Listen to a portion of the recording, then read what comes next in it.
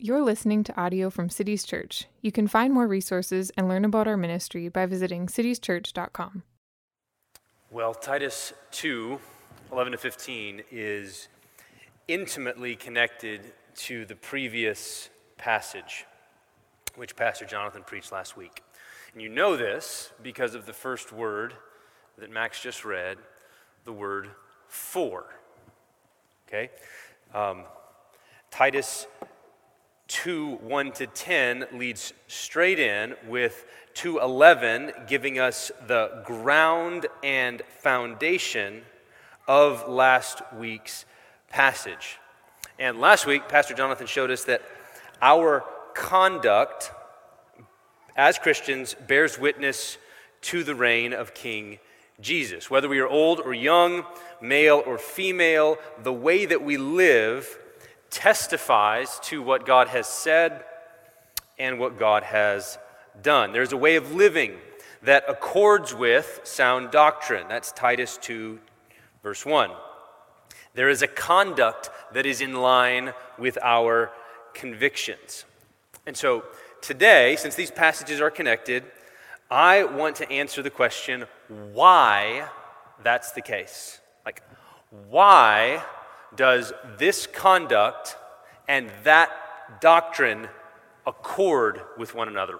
What's the connection? What's the fit between this conduct and that doctrine? That's the main question that I want to answer. But first, I want to show you how this whole passage from chapter 2, verse 1 to chapter 2, verse 15 hangs together, okay? So follow me here. You've got it right in front of you. Paul is exhorting Titus on what his ministry should look like. He's telling Titus what to tell the church in Crete. He's teaching Titus what and how to teach the church that he's planting. Listen to a few key elements of the passage. So verse 1, as for you, teach what accords with sound doctrine. Okay, so again, there's a conduct that accords with our conviction. Paul then gives this instructions for older men, older women, younger men, and then he returns to Titus himself. Verse 7, look there. Show yourself, so now he's talking to Titus, in all respects to be a model of good works, and in your teaching show integrity, dignity, and sound speech that cannot be condemned, so that an opponent may be put to shame, having nothing evil to say about us. So here, it's not enough to merely teach with words. Titus must model with his life. Like, Titus can't export what Titus doesn't have. His preaching and his practice must line up with each other and with what God has said and what God has done. Then at the end of chapter 2, he returns again to where he started. So look at verse 15. Declare these things. Exhort and rebuke with all authority. Let no one disregard you. Okay, so notice that that's bookended there. It begins with teach what accords with sound doctrine. It ends with declare, exhort, rebuke with authority. And so these tasks, teaching, declaring, exhorting, rebuking, modeling with your life, all of these are what Titus himself is to do for this church or these churches. And then he's to appoint elders, that's from chapter 1, appoint elders who will carry on that teaching and rebuking and correcting and exhorting and modeling after he's gone. Which means that the same task that Paul gives to Titus is the task that we as pastors have for you.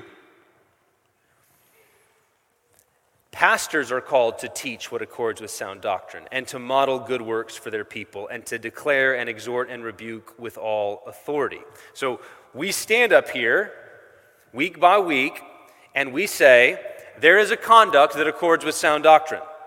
Older men, live this way. Older women, live this way. Do this. Younger women, do that. Younger men, be self-controlled. And then Paul, at the end there, says, if someone hears you, Titus, say that, or talking to me now, Pastor Joe, if someone were to hear you saying and declaring and teaching, Pastor, look, when you start telling us how to live, you've left off preaching and you've got to meddling. In other words, if people attempt to blow you off for teaching and declaring and exhorting and rebuking, Paul says to Titus and to the pastors, don't be deterred. Don't let them disregard you. Remember that you have authority from God, from His Word, to teach what accords with sound doctrine, both the doctrine and the lifestyle. But it's important to stress here, though, that for Paul, it's not enough to merely declare, here's what God expects you to do. Here's how you should live. It's essential for Paul that we connect the conduct to the doctrine of God's grace that it adorns. Okay? Now, I added 2 words there I want to focus on. But last week, Pastor Jonathan said it this way. Verse 1 tells us that how we live must be in line with what God has said. Verse 11 tells us that how we live must emerge from what God has done. That's right. And so I use those 2 key words. The first word is adorn, okay? This is for kids. You guys can listen to this part because you'll get it. This will be something from your world we're gonna elevate to the adult world, and it's probably gonna take some of you back to childhood maybe. That word adorn comes from verse 10, where Paul says about his commands to bondservants, in everything they may adorn the doctrine of God our Savior. So earlier it was teach what accords, and in verse 10 there's a conduct that adorns that same doctrine. And this is a great time of year to think about that, right? Like you look up here on the stage and you think, oh, adornment. Our church is adorned for the Advent and the Christmas season. So think about what we do to those trees back there, or those trees over there, or those wreaths, or these handrails up here. We'll do the tree. We take a good, healthy, evergreen tree, and we cover it with lights, and we wrap it with ribbon. We may, in our homes, hang ornaments from its branches. And the idea is this adornment makes that tree look even more beautiful. Like the tree's good, it's sturdy, that handrail is very functional, but when we wrap it, it makes it pop. It makes it pop. And I always think about the final scene in A Charlie Brown Christmas. So this is where, kids, you guys can relate to this, right? Where Charlie Brown has that little pathetic Christmas tree that he got because they were all the fake trees, and he's like, I don't do the Eastern Syndicate, whatever. None of that. I want a real tree. And he gets that little pathetic tree, and he tries to hang an ornament from it, and the tree just bends over, and so he just throws up his hands. He walks off in despair. But right after that, all of his buddies, the rest of the Peanuts gang, right, shows up, and they look at the little pathetic tree, and they say, it's not such a bad tree, and they grab the ornaments from Snoopy's doghouse, and then they go over to the little pathetic tree, and then they do this thing, right? The little waving around the little tree, like all of them surrounded, wave, wave, wave, wave, wave, and then they step back, and it's like, boom, it pops.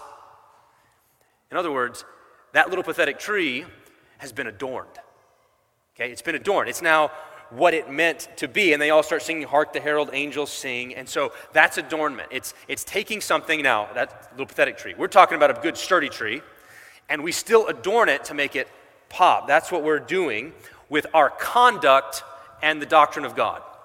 The doctrine is sturdy and thick like a tree, and then our conduct makes it pop, makes it shine. It bears witness to the reign of Jesus. That was the first word. Second word I mentioned was the word grace, okay?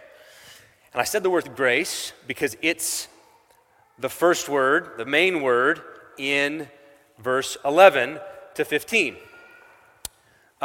Teach them how to live so as to adorn the doctrine, for the grace of God has appeared. Like it's the leading word. And so I'm going to walk through this passage, and I'm going to put the emphasis on grace, and we're going to see, what does grace do? What does grace accomplish? What does it do? And in doing so, you're going to see that grace may not be what you thought it was.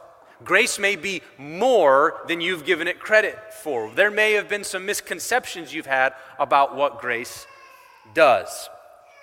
And so let's start walking through, and I'm going to show you, I think I've got four things that grace does. Number one, the grace of God has appeared, bringing salvation for all people.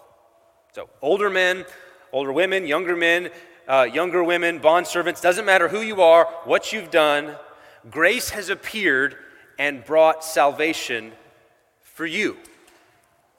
And the word salvation here is significant in Titus. It shows up repeatedly, right? We already saw the conduct adorns the doctrine of God, our Savior, verse 10. Now here, the grace of God has appeared bringing salvation, verse 11. We are waiting for the appearing of the glory of our great God and Savior, Jesus Christ, 2:13. Next week, Pastor Josh is going to be walking us through the first part of chapter 3, and it's going to say very simply, He saved us. Like, He saved us. This is the fundamental doctrine that Christians believe. Jesus saves sinners. But that simple statement, Jesus saves sinners, or He saved us, needs to be unpacked. Like, it raises a lot of questions, okay? Here's some of them, okay? He saved us from what? He saved us by what? He saved us for what? Okay, so if you can remember those, from what, by what, and for what. I'm going to come back to those. So I want you to stick a pin in that. I want you to here's what I want you to do. I want you to take the word salvation, and I just want you to put it in your pocket for a minute. And after we've walked through the rest of the passage, I'm going to ask you to pull the word salvation back out, and we're going to put it together, and we're going to see the whole, okay? But for now, all I want you to see is this. What does grace do? What's the first thing that grace does? Grace brings salvation for all people. Jesus saves sinners. Okay, 2 and 3 go together. Okay? The grace of God has appeared. Now I want you to notice the next two things. Training us to renounce ungodliness and worldly passions. That's the second. And third, and to live self-controlled, upright, and godly lives in the present age. Okay, now this is the place, I think, where grace surprises us. At least it surprised me. It's not the normal way we think about grace. Grace bringing salvation? You bet. We're saved by grace through faith, not by works. God forgives our sins by grace. He cancels our debts by grace. We don't have to pay, He pays. Grace lets us off the hook. Of course, that's true. And next week, we're going to see the glories of being justified by His grace. That's verse 7. But here, notice what grace is doing. Grace isn't merely bringing salvation and forgiveness. Grace is training us. It's the grace that's training us. Grace is a drill sergeant who is going to whip you into shape. And the image is not far from the biblical one. Okay, that word for training it's the word paideuo. Okay, little Greek lesson. We don't do this a lot, but I'll do it here. It's the same word, or it's related to the word that shows up when Paul says in Ephesians, fathers, bring up your children in the paideia and instruction of the Lord. Okay, the discipline is the way our English translations translate that. The discipline and instruction of the Lord. Okay, and we've seen this word a number of times in the pastoral letters that we've been walking through. In 1 Timothy 1:20, Hymenaeus and Philetus are handed over to Satan to be taught, that's the word, to be disciplined, not to blaspheme. So God is going to teach these two false teachers a lesson, and Satan will be his tool, his rod, to whip them into shape. 2 Timothy 2:25, the Lord's servant in his teaching must correct, that's the word, paideuo, must correct his opponents with gentleness.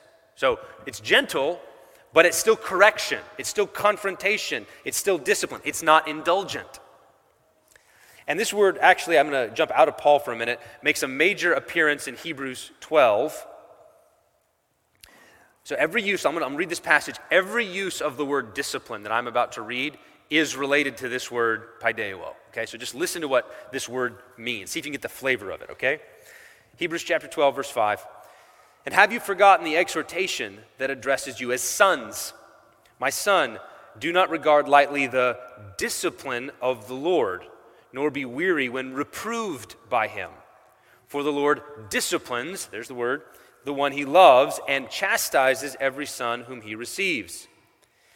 It is for discipline that you have to endure. There is again. God is treating you as sons. For what son is there whom his father does not discipline? If you are left without discipline in which all have participated, then you're illegitimate children and not sons. Besides this, we've had earthly fathers who disciplined us and we respected them. Shall we not much more be subject to the Father of spirits and live? For they disciplined us for a short time, as seemed best to them, but he disciplines us for our good, that we may share his holiness. And for the moment, all discipline seems painful rather than pleasant, but later it yields the peaceful fruit of righteousness to those who have been trained by it. So again, notice those elements, right? Discipline is hard. It's something to endure. It's painful, not pleasant. But it is an expression of love. And God's discipline trains us so that we share his holiness and we bear fruit in righteousness.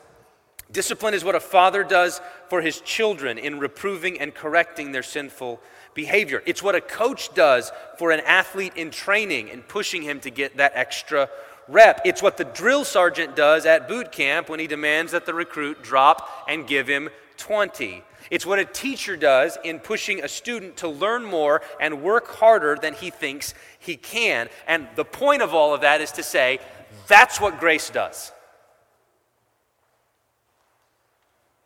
Like when you think about grace, when you hear the word grace, you need to think that. Grace trains us in this intense, fatherly, coach-like, drill sergeant-y way. So if you hear the word grace and you think indulgent, soft, easy, you're not thinking about biblical grace. Grace is kind, but it's firm. It is gentle, but it's unbending. It is loving, but it's a relentless love. Like, relentless. It's not safe, but it's good. So, what does grace train us to do then? Okay, now we're back to Titus here, okay? It trains us a negative and a positive. See them both, okay? On the one hand, renounce ungodliness and worldliness. On the other hand, live self-controlled, upright, godly lives. So, renounce and live. Turn from the one, turn to the other. Now, I would love, if I had more time in a sermon like this, to talk in more detail about what worldly passions are. They are simply desires that are at home here in the present age. Like, they fit here if here is all there is. That's what worldly passions are. They're the kind of desires that fit here if here is all there is. I'm teaching through Screwtape Letters by Lewis at Bethlehem College and Seminary this semester. And a few weeks ago came across the line. Here's what Lewis says. Prosperity knits a man to the world. He feels that he is finding his place in it, while really it is finding its place in him. Okay, that's a word.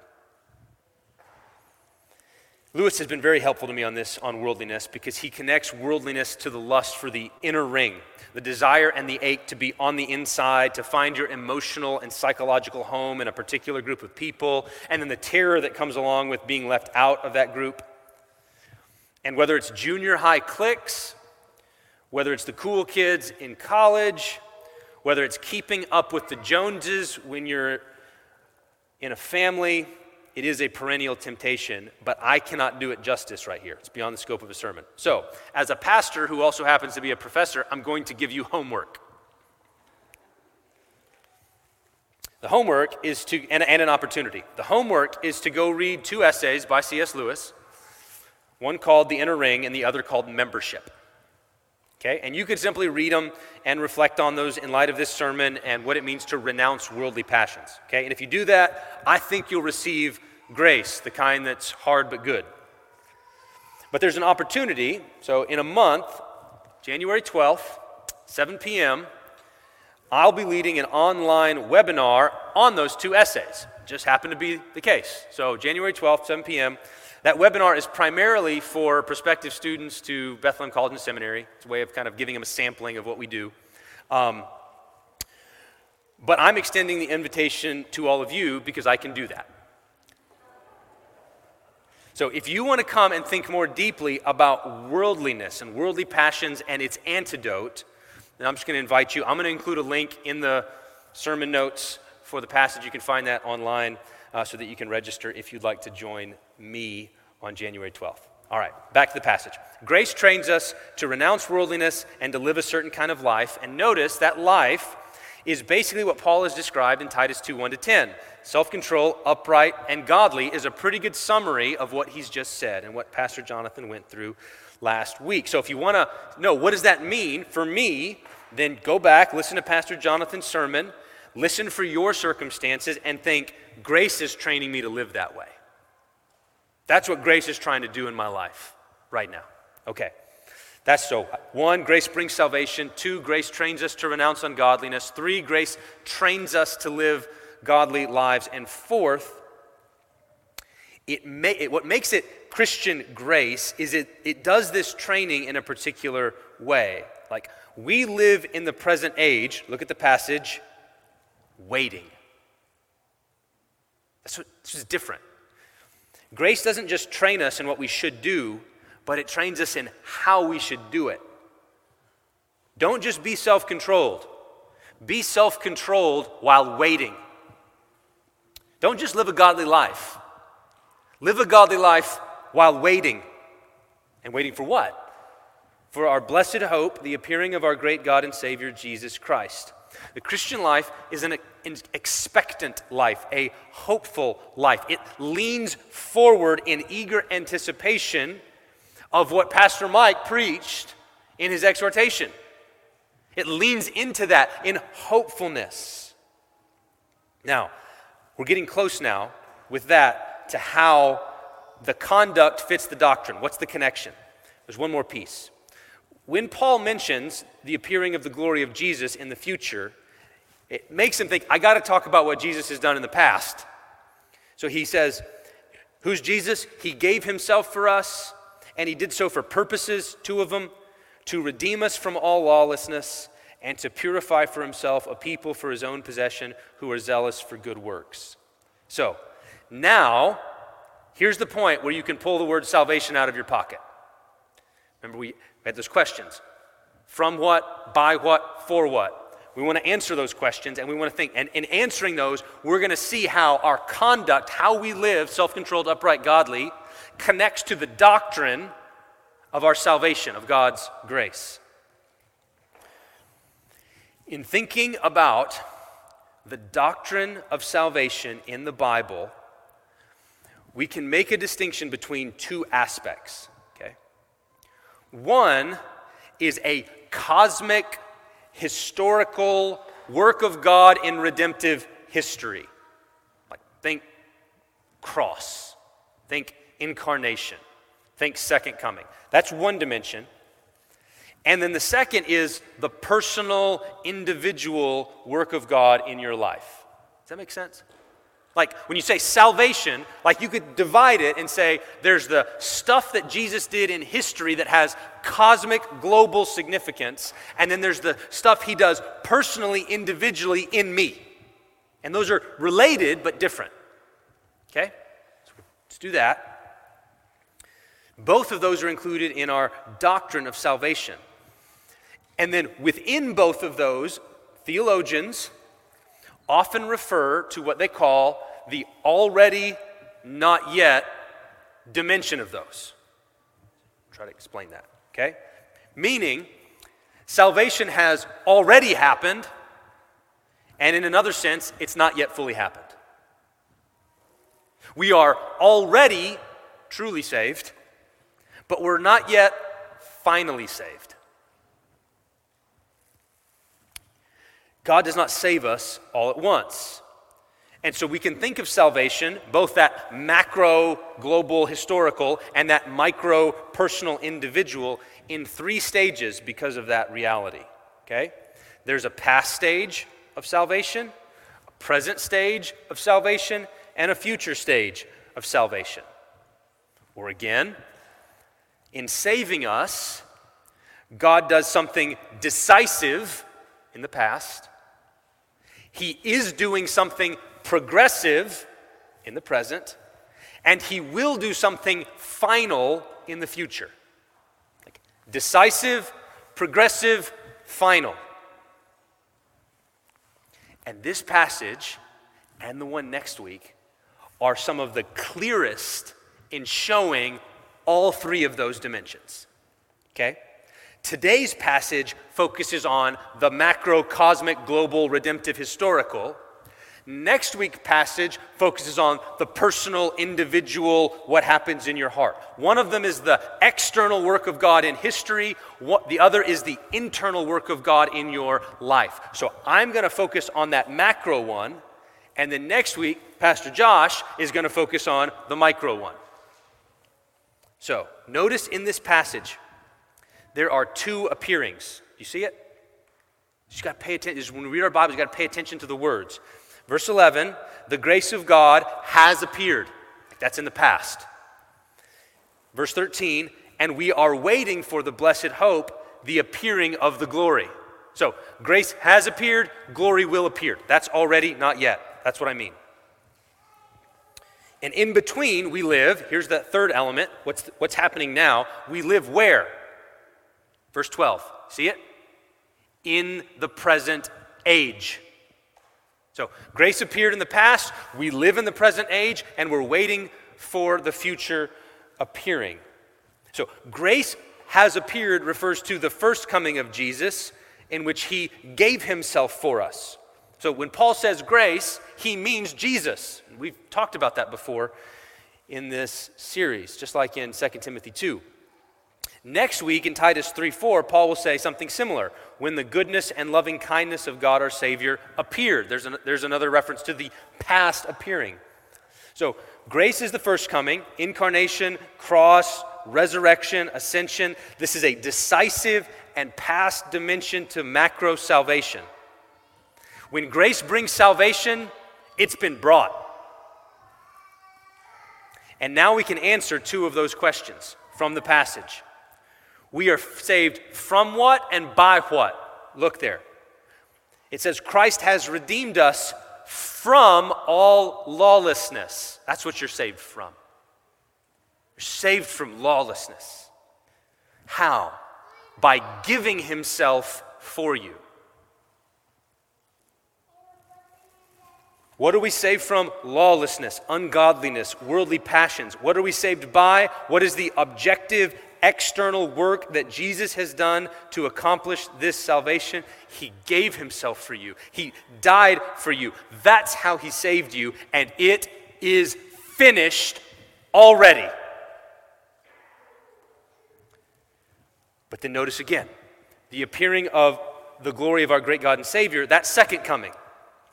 We wait in expectation for his return. Well, he will finally and completely transform this broken world. He will come as judge, and he will separate wheat from chaff, as Pastor Mike exhorted us. But note that Paul calls this coming a blessed hope, a happy hope, not an inconvenient hope.